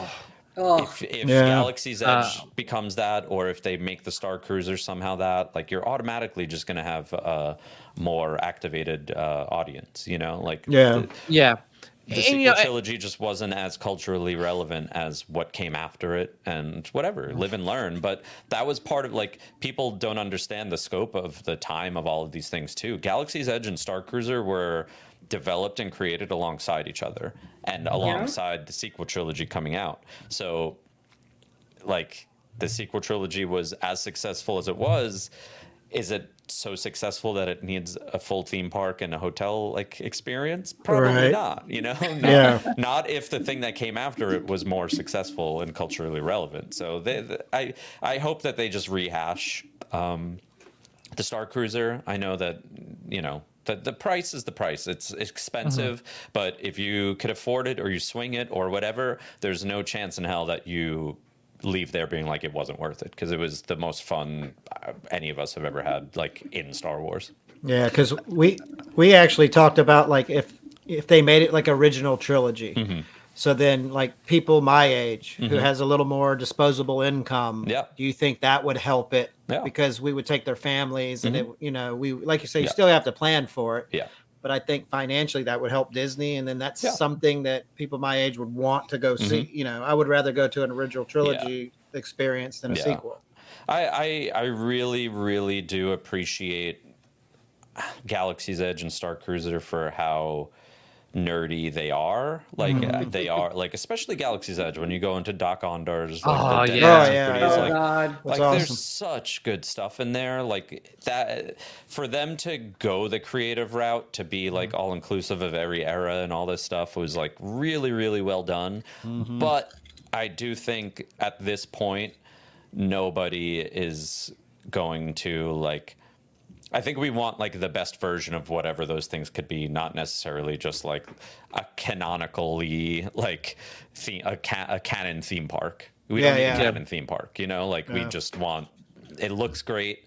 Now let's make the characters that show up or whatever stories they want to, like, let's just work on those to make it even better now. I don't think anyone is sticking to Disneyland park needs to be canon. Like, I don't think anyone's going to care. Just change the experience. Exactly. You know?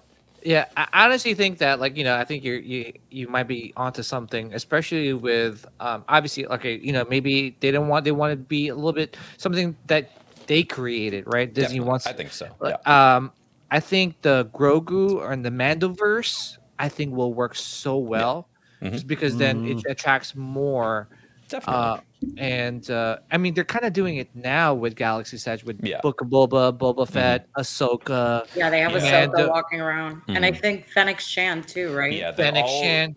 Boba, Fennec, Mando, Hera, yes, Chopper. Hera. Oh, Hera too? All of them, it's funny though, because they're like loosening up, but they're still actually keeping them, those characters, when they do show up, to a very specific area of the park. They're not in the more notable sequel area. Like, they're not able to be in the Resistance base or the First Order encampment. They keep them kind of in the Black Spire Market and kind of by the droid depot. So they are still being like, we have to loosen up and have these characters in here, but you're not going to see Ahsoka walk near Kylo or a First Order trooper. So there are still like rules there. Okay. Yeah, they don't want to cross like they don't want to cross streams, exactly. basically. Yeah, never cross streams. No, but the thing too is that, like, I love Galaxy's Edge, and you know, Sean goes all the time, Nilda goes all the time. You know, even though it's sequels, and you know, it's not like you know what a lot of people like. Not a lot, but just some people that, you know, that don't like it, but they kind of forget it because it's the experience. It's Millennium Falcon. It's the building the lightsaber, building a droid. It's just well thought of. Yeah. You know, kind of sucks that I didn't get a chance to go to the Galactic Star Cruiser, but I hear nothing but good things. Hopefully they rehash it somehow, work on the price. Like, it exists already, you know? Like, there's been a lot of back and forth. I don't know what to believe or not. Like, I think they're closing it for tax purposes this year, you know, to like help. Yeah. But like, there's been a lot of back and forth of people who probably, some people know what they're talking about, some people don't, where it's like, well, if you write something off, you can't ever use it again. And it's like, I think I've heard people backtrack from that, where like, all right, maybe you could write it off as like a loss this year or whatever, and then rehash it in a year or two or something. Cause I mean, it really is it's so great. And I don't know, like, bare minimum, it could just be, I think there's only 100 rooms on it. Like, bare minimum, it should just be like a high-end Disney hotel. Like, at least the building has to be used, you know? Right. Yeah. Yeah. It's just a waste of money to like throw it all away. You know, like they have to bring something back. Yeah. But honestly, how's the food? I heard the food was great. Yeah, right? Food was amazing. Yeah. The best part to me when I think back of like my memories of the first trip, and it kind of dictated how I treated the second trip that I went on. All my memories from the first trip were hanging out in the bar with my friends. You know, it's like there's 4 different stories that are happening. So technically you could go 4 times and experience 4 different storylines. They all culminate kind of the same way.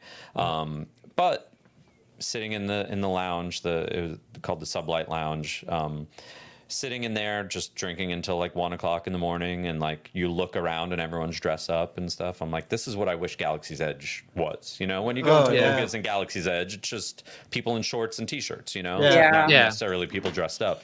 When you're in the bar or anywhere in the Star Cruiser, everyone is just dressed up, and it's the best. Yeah. I was gonna say that's crazy because you say you're drinking in a bar at 1 o'clock in the morning. You can't do that in Galactic. You know, and that's the thing too. Like you kind of want to experience that, as a Star Wars fan. Yeah. And I was gonna say, so all you could eat, right? Because let me tell you, I would go there, I would spend the money, and just eat my butt off. You could. You would go in. You would go in looking like Han Solo and coming out like Jabba. Yeah. What the hell happened Especially to you, PJ? But it was breakfast, lunch, and dinner. The Mm-hmm. concierge constantly had snacks if you needed, and then the bar, the food in the bar was complimentary. So there's more bar type snacks like little pizza and like I don't know, I can't remember, but there's like 6 or 7 items that you could just kind of be like, could I get more of those? Could I get more of those? So there was free food in the bar also. I was gonna say too, like and speaking of Galactic Star Cruisers and stuff, like do you? I know they have like a cruise ship that's Star Wars themed by Disney, right? Is that true? I forgot. It's not an entire ship. I think I want to say it's like the Disney Wish or something like that. I think it was a newer ship that has like a Star Wars bar in it, something like that. But it's not an entire ship. They should do something like that. I mean, definitely. I'm telling you, I don't know about you guys, but I'll be in. And if we could meet up and just freaking drink. I don't know. I'm definitely afraid of the ocean. Yeah, the ocean's one of my biggest fears in the world. I would do it for Star Wars though. But no, I would rather get attacked by a predator or an alien before I go out deep in the ocean like that again. Yeah, I know. I'm so afraid of the ocean. I've never been on a cruise. I always wanted to, but I get motion sickness. So like that's my only fear is like I go there and I can't even enjoy it because all I'm doing is throwing up. So no. But Nick, I have to ask: are you going to be going to Star Wars Celebration in Japan? Ask, Oh, definitely. I mean, something like that is. Mm-hmm. It's an experience. Like the band always takes precedent, like the thing is for me with like asking for time off or whatever for band stuff is like I kind of like we're all indebted to each other. I don't want to mess with anyone's money, like I don't want to say like we can't play the show because I have to go have fun, doing Star Wars stuff, so like ultimately like I'm not willing to open up that can of worms. However, like that's it being in Tokyo and or at least Japan, I assume Tokyo. That's something that I'm absolutely going to be like, hey, we those 2 weeks in April, like I can't tour, like I can't have a show randomly, and like as long as I'm saying that like 2 years in advance, I think we'll be set. We've never played Japan. I don't know that we ever will play Japan. So this will be like really.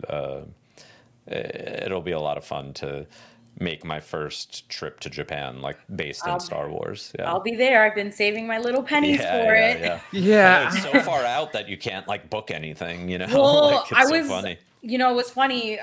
Me and Star Wars Sith, Tony, we like in the beginning when it got announced, we were actually like doing our research and stuff. Yeah. So we already found a hotel that's literally like a 5-minute walking distance from the convention center. Okay. It's like $105 a night. Yeah. And then everything else, like in the back portion of the convention center, it's just all like, it's a downtown area where it's like a whole bunch of shopping centers, Starbucks. Like I'm excited to try McDonald's in Japan. Yeah. I know, me too. Because the food I heard is amazing, and just the culture itself is like totally, and I don't know. I kind of want to. I know it's kind of weird, but I kind of want to book those rooms where you just self-check-in yourself, and it's like everything's like like you just and it's a very small room.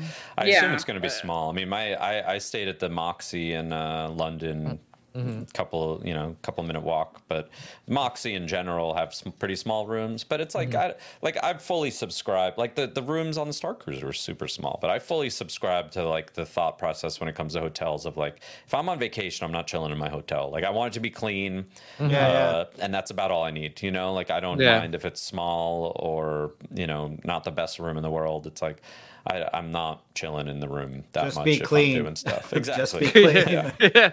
Yeah. And it's crazy too is that like, speaking of Galactic Star Cruise, it's awesome that you guys did a podcast episode from there. I was like, I was watching. I don't know that we ever looked into the fact if anyone else ever actually did one, but we did live stream from there. Yeah. So, I think you were the first ones and only ones and last. Yeah. Yeah. So, before we wrap things up, I just do want to. I hear gas station and 7-Eleven food in Japan is amazing. Agree. That's what they said. Yeah. I just know that my sodium intake in Japan is going to be insane because all I'm going to want to do is eat rice and noodles the whole entire time I'm there. Yeah.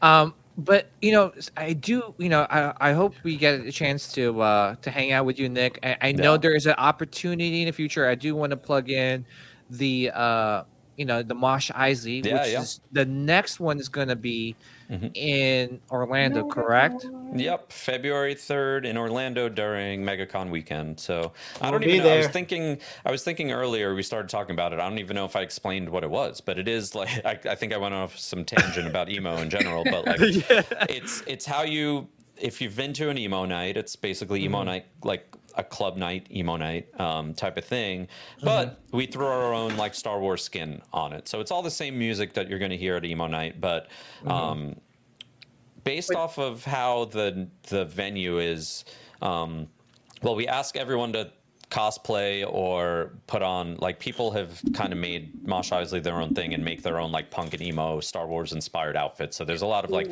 denim vests with like pins and stuff like that on it if you don't want to cosplay. Or you could cosplay. Definitely bring your lightsaber. Like that's the best part of it, is just looking out in the crowd and like there's 100 lightsabers up in the air while we're singing My Chem or something, so that's fun. It's definitely been great. In San Diego, I wasn't able to be at the one in San Diego, even though it was our biggest one. Base I had shows, so I couldn't be there. But the San Diego Comic-Con one, we put together a story, like an actual through-line story of. Yes, I saw that. So there was a lot of interaction, kind of inspired by Star Cruiser, how you interact on Star Cruiser with the actors and stuff like that. So, I think Orlando might be a little bit more in that direction. We're just kind of starting to plan it now, but there might be like kind of a interweaving story to the emo night, and it's just fun. It's another extension of the convention. It's like our own little party, I mean, it's really fun. And me, Adam, and Ryan talk about it all the time. It's really great. And in general, when people come up to us, and because whenever up until 2 or 3 years ago, people would come up to us saying we love your band, and now if we're in a Star Wars setting, people come up to us and talk about the podcast or Mosh Isley, and it's really like, it's definitely not lost on me that like it's really hard to create something that anyone likes ever. So like we already had some success with our bands and continue to, but it really is awesome kind of at the stage of our life that we're at right now to have like a podcast people like, and then not for nothing, I think the party is actually has more legs than the podcast. So it's kind of fun to create that. Plus it's like we work with Sarah and Steve from Princess and Scoundrel podcast. I mentioned Mike earlier. He does Armor Party podcast. Dano Flores, he does his own YouTube show. So we all work together with planning Mosh Isley and all this stuff. So that's really where our like Thank the Maker Network kind of moniker.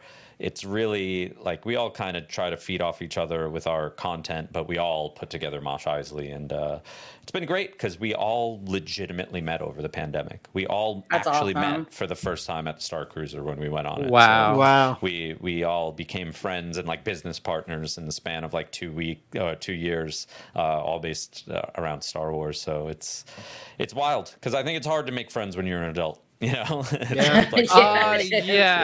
We're too picky. Helped. Yeah, exactly. Exactly. And the thing too is that like it's around MegaCon. Will you be attending MegaCon? Oh yeah. That whole weekend I'll be there. Nice. I know we'll be there. that. Yeah, we'll be there too. We'll be there I for the hope we whole get weekend.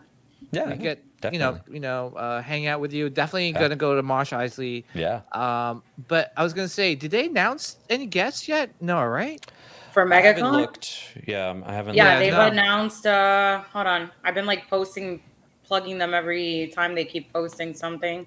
Mm-hmm. So far today, they announced it's gonna be Danny Trejo's. Nice. Machete. Machete. Machete. They're gonna have Keith David, who's the voice of Goliath from Gargoyles. Mm-hmm. They announced Rose McGowan and what's her name again? The two sisters. Holly Marie Combs, the two sisters from Charm. Yeah, no Star Wars yet, right? Because usually they usually do those last. But regardless, I think it's gonna be usually MegaCon always gets like the big name Star Wars. Well, their biggest actor so far that they've announced is Vision. Paul Bettany is going to be there. Okay, yeah. But dude, if Mark Hamill goes, because I really want to meet Mark Hamill. Ever since I think he did the celebration before Chicago was, and then he hasn't done it again. I'm like, that's really like, I don't care how much it is. It's like. Boys, I've been saying this for the past couple weeks, and it's going to be in 3 more weeks. When I meet him in San Francisco Comic-Con, I'm probably going to die passing out. Yes. I was going to say, he's going to be in San Fran. Shout out to Nilda. Like, oh my gosh, like I'm so jealous. I am so jealous. Dude, it didn't really sink in until like yesterday. My T-shirt arrived, and it literally was like my shirt says I flew 5,000 miles to meet Mark Hamill on my birthday. Yeah, he's one that I can't think of anyone else maybe on Earth that I would want to meet more than Mark Hamill. Yeah. And you know what the thing is, I was telling the guys, like a couple weeks back, I don't know when we'll ever get the opportunity. And, it was kind enough that my mother said to me, she was like, hey, she's like, what do you want for your birthday? And I was like, I don't know. It was like, do you want to get me Mark Hamill tickets? She's like, where is he? And I was like, San Francisco. And she goes, okay, just put it on my card. And I was like, what? Yeah. I was not expecting that at all. But she, she told me, she's like, I know that's been your biggest one that you want to meet. Yeah, more so than anyone I could think of, Just because I also think that, like, I think Hayden will be around from it. Like, he's so rare, like, besides him being Luke, it's like, it's also kind of rare at this point that he. Him, so. Yeah. It's more like, for me, it's more like, it's who we first fell in love with when the movies came out. Like when I remember watching A New Hope and just the scene of him staring out at the twin suns, like that hits me. I even got that whole scene tattooed on my arm, and it's just that nostalgic moment. It's like I want to be near him. Yeah. Yeah. Well, I was gonna say, hopefully he comes to MegaCon, and hopefully we get a chance to meet up and hang out. We will. We'll figure it all out. Yeah. Before we sign off for tonight, where can they reach you? We mentioned Think the Maker podcast. You guys stream every Wednesday. We're kind of a little all over the place. Like, okay. When shows are on, now that they're on Tuesday nights, we do like a quick recap, like reaction. Then on Wednesdays we would do a live show. Right now Adam's on tour, and we actually haven't recorded this week yet. I'm actually seeing him tomorrow though, because he's playing in Anaheim. So we might record something a little quick tomorrow. We'll see, but. Yeah, when he's on tour, it gets a little sketchy with like when there's good Wi-Fi, when he has off. So we do our best to figure it out when we're busy. So I can't really answer that. Normally Wednesdays. Normally Wednesdays. Well, I was gonna say please check out Nick and Think the Maker podcast. Where else can they reach you at? Easiest thing in general is Nick Bayside on Instagram, and you can find kind of everything that I do there. But the only other thing that I do if you want to find new music or just music in general, I do a radio show on Spotify called The Radio Show. That comes out every Tuesday mornings. And that's more for...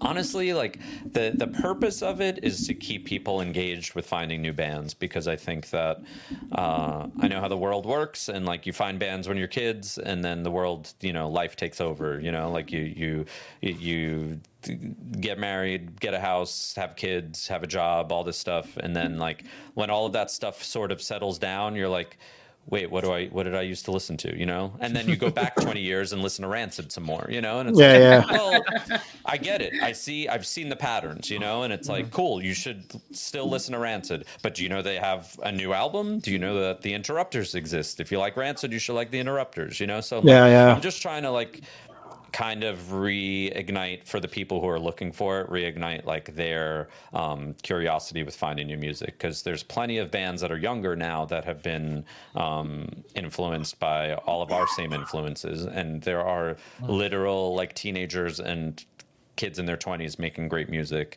And again, going back to this like punk rock culture thing, it doesn't have to be generational. Like you should still be able to be in your 30s, 40s, 50s, or whatever, and listen to someone who had the same influences that Rancid or Green Day had, and like, and Blink-182 coming back is just like a whole other spark for, it's going to be a whole other spark for another generation of kids. So to me, it's just all about like, kind of paying it back too, like if hopefully the bigger the radio show goes, if I could let people know when a band I just played is going on tour, and then someone buys a ticket and goes and buys a shirt, it's like that's kind of my whole goal with the radio show, is to just have somewhere for like people to find new music and also support touring bands at this point. That's awesome. So. Yeah, that is so awesome. it's only on Spotify? Yeah, because I stream music. I know I told you guys off camera earlier, but the reason why it's only on Spotify is because a couple of years ago, Spotify bought Anchor.fm, which is a podcasting platform,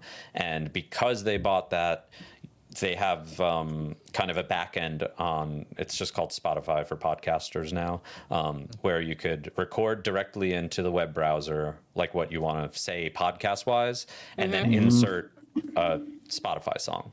So this way they covered the legality of streaming songs, because you can't stream songs on YouTube. You can't stream songs, like in a podcast, basically, I don't think for maybe more than 30 seconds. So yeah, I'm able, because it's only on Spotify, I'm able to actually play the entire song, which is cool. So hopefully, I mean, I'm in it for the long haul. If Apple winds up buying something, and like maybe I could cross-platform the show, but at this point, it's actually only for Spotify users. There is a way to listen to it, but like I said, like it would just play 30 seconds of the song, like if you're not a Spotify user. Okay. Yeah, so you could at least hear kind of the song, but yeah, I do that. A little bit. My drummer have Legal Speed Coffee, which we're just kind of rebooting up. We did a rebrand in the last 6 months. I'm hoping that'll be back up on sale in like a month or so. So yeah, I just found you guys. Nice. I'll check it awesome. out.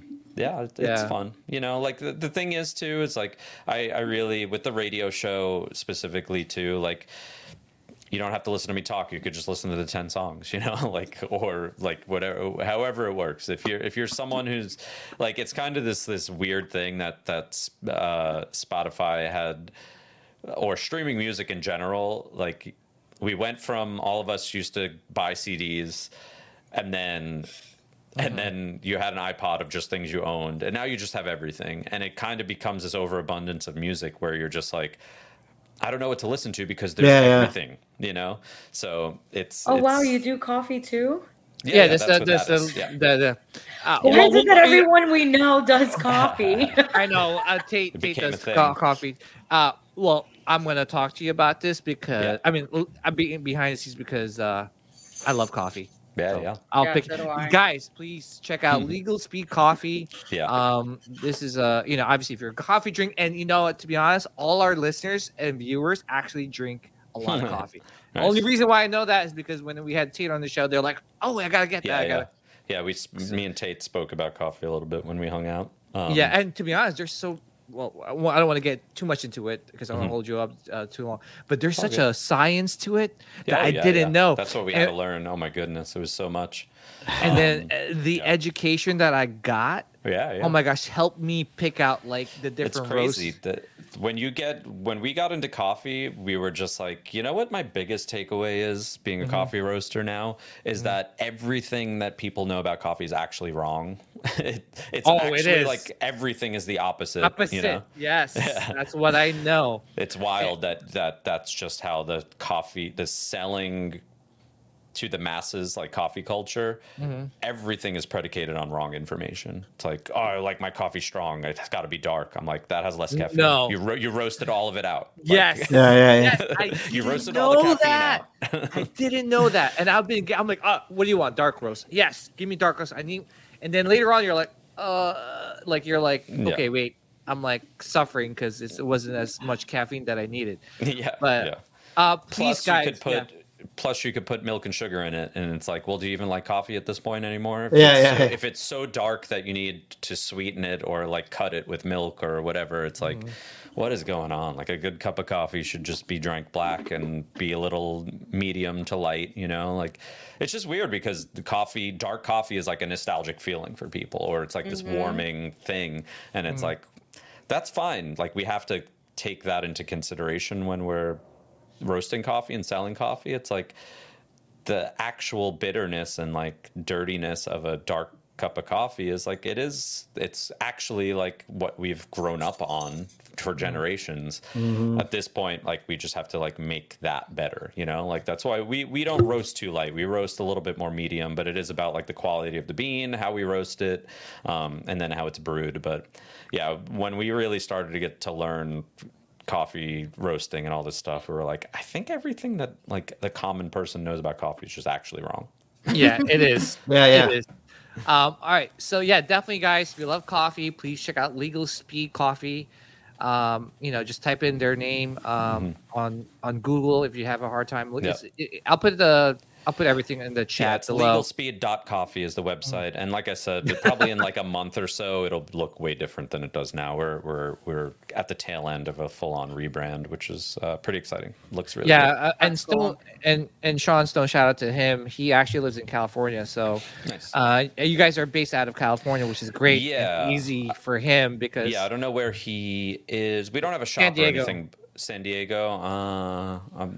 We're in like Long Beach and Seal Beach and Ventura and stuff like that. So we don't have anywhere in San Diego that uses our coffee. But yeah, they're all kind of more Orange County. All right, so Legal Speed Coffee, Radio on Spotify, Mosh Isley, thank the maker, and on top of that, please check out Bayside. When are you guys on tour again? I can't tell you, but next year. Okay. Can't tell you exactly. I hope you guys come to Florida again. I hope you guys come to New Jersey. Please. I think everyone will be happy. Okay. Awesome. Good to know. But thank you guys for all for tuning in. Thank you for Nick for hopping on the show. I really appreciate it. Absolutely. I'm trying to hold in my geeking out here. So Nilda, Sean, another one in the books. And I leave you guys with this. Take care, everyone. May the midichlorians be with you guys always and forever. Take care. Strike me down with all of your hatred, and your journey towards the dark side will be complete.